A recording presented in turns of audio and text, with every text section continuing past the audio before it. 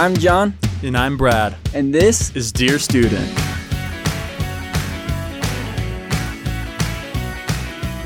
Welcome to the Students Podcast, where we help you create the college experience you've always dreamed of. There's people who have a confrontational style of dialogue, and with those people, you gotta make them feel as if they're in control. Even if they're not, you gotta make them, because that's what they're looking for. So you do that, when I've had bosses like that, hey, yeah, you told me we do this or we do that, but if we do that, we're gonna save time. It's like, oh, okay, let's do that, So we did that, but I'm making him feel like he's taking the decision, Yeah. So stuff like that. People that are more quiet are usually a lot more thoughtful, so they think a lot more. So with them, you gotta build stronger arguments. If you're talking with someone who talks a lot and is very emotional, you more so have to build the emotional connection. Now, for example, like right now, I'm joking with you guys.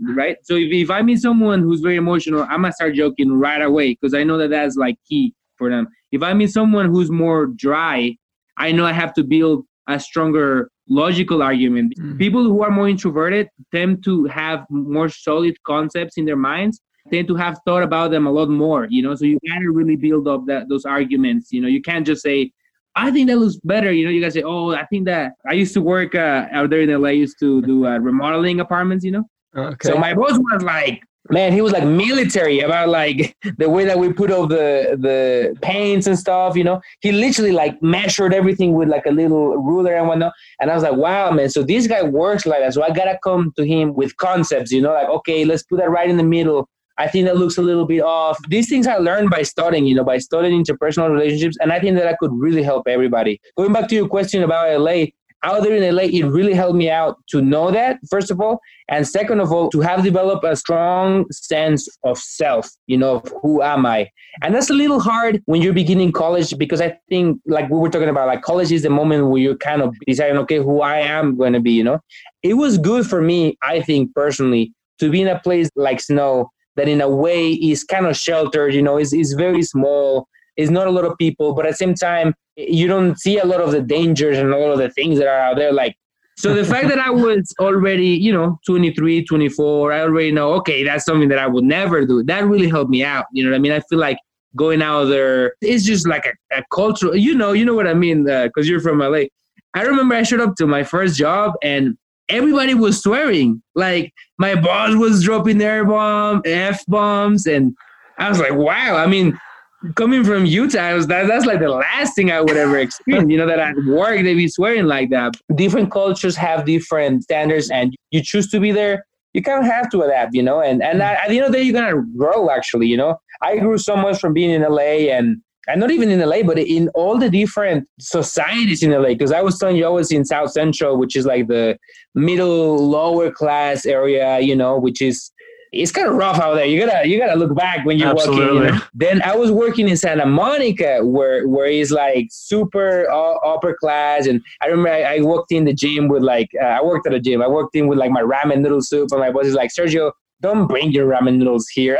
You know what I mean? I was like, oh wow, But that's another nuance, right? That of that particular society. I've also I did a lot of acting. So I was like, did I tell you that I met Ariana Grande out there? No, man, I have no idea. That's awesome, you bro. guys know the thank you next video? Yeah. I'm in it. How crazy, right? That's awesome, bro. That's just a random flex. It's random. By the way, I met Ariana Grande, yo. I'm in it, dude. Yeah. No, but for example, you learn because like in acting circle, it's a little fake, it's a little about appearances, but I remember meeting her and dude, she's so nice. She's so human. She's like, came and introduced herself. She's like, I'm Mariana. I'm like, I know. But it made me look up at her a lot because I thought like, wow, she's someone that is like so on top of everything. And on top of that, she's a nice person. And I feel like she probably understands that actually probably comes before everything else, right? And that's probably something that's allowed her to be where she's at, But definitely, I think that, like I was saying, learning about interpersonal, like literally learning, like researching about what ways to communicate, personality types, culture, something that they call cultural literacy. And I think that's so important. Sorry, guys, I know I'm kind of digressing into all sorts of things. This is good stuff. Yeah, for sure. Thank you. out there in LA, I was doing background and I met a Buddhist. He was like a Buddhist. He's not a monk, but he's someone who basically makes money, and then his time off he spends just meditating and practicing Zen. And he's told me something that I'll never forget that really has changed my perception on interpersonal communications. He told me, every single one of us is racist.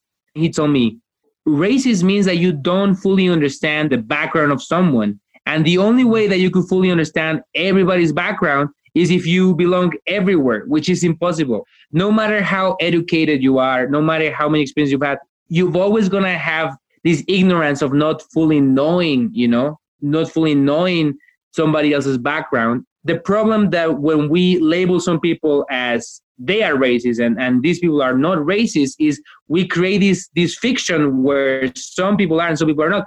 And that makes the conversation harder because that's just not true. That's just fundamentally not true.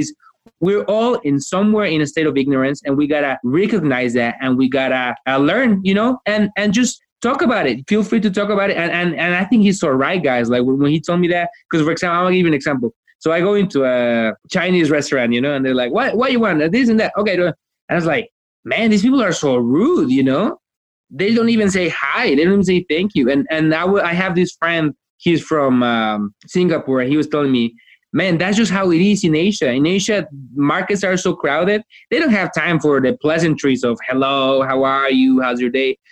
Whereas in my country, in Mexico, that's like for granted. That's the way that we communicate.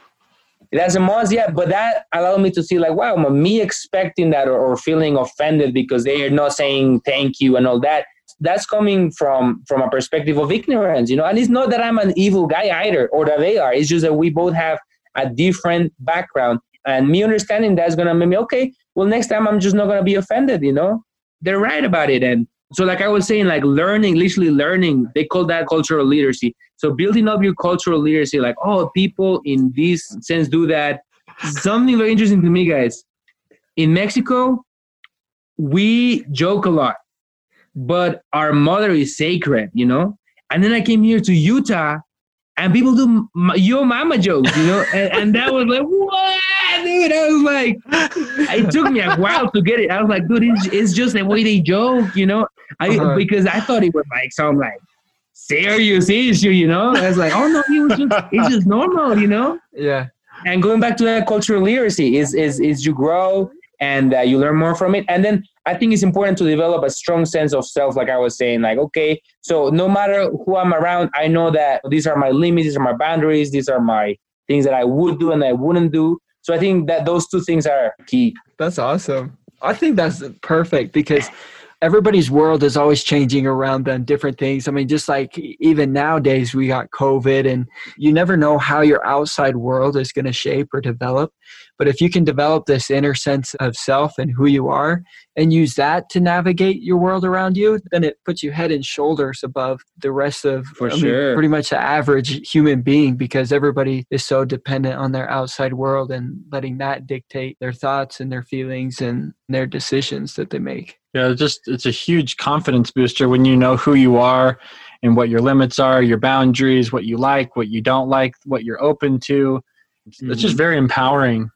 Yeah. And I think that if you can go into college with that perspective, or at least be open to that, it's like I recognize that I might not know who I am all the way, but I wanted to explore that a little bit more. And I'm open to getting out of my comfort zone into this growth zone. If I start to feel like I'm in this panic zone, I'm going to rein it in a little bit more disciplined in your relationships and analyzing the trade-offs. And, sometimes you're just going to make the mistake. You're going to not go talk to somebody when you probably should. You're not going to wait a little while after a conference and go talk to somebody and say, hey, thanks for talking. I'm interested in this. And some of it just comes with experience and maturity. But in the end, it's the relationships, the sacrificing, the good, better, best of each situation that is just invaluable to know who you are, what you want, and just gradually progressing towards there and realizing that it's probably going to be another person that's going to help you get there besides your sheer grit and willpower and hard work. People are always going to be a part of that equation. And these are the most important tips and practices for you this week. Be sure to follow or subscribe, rate, and review. And we will catch you next time.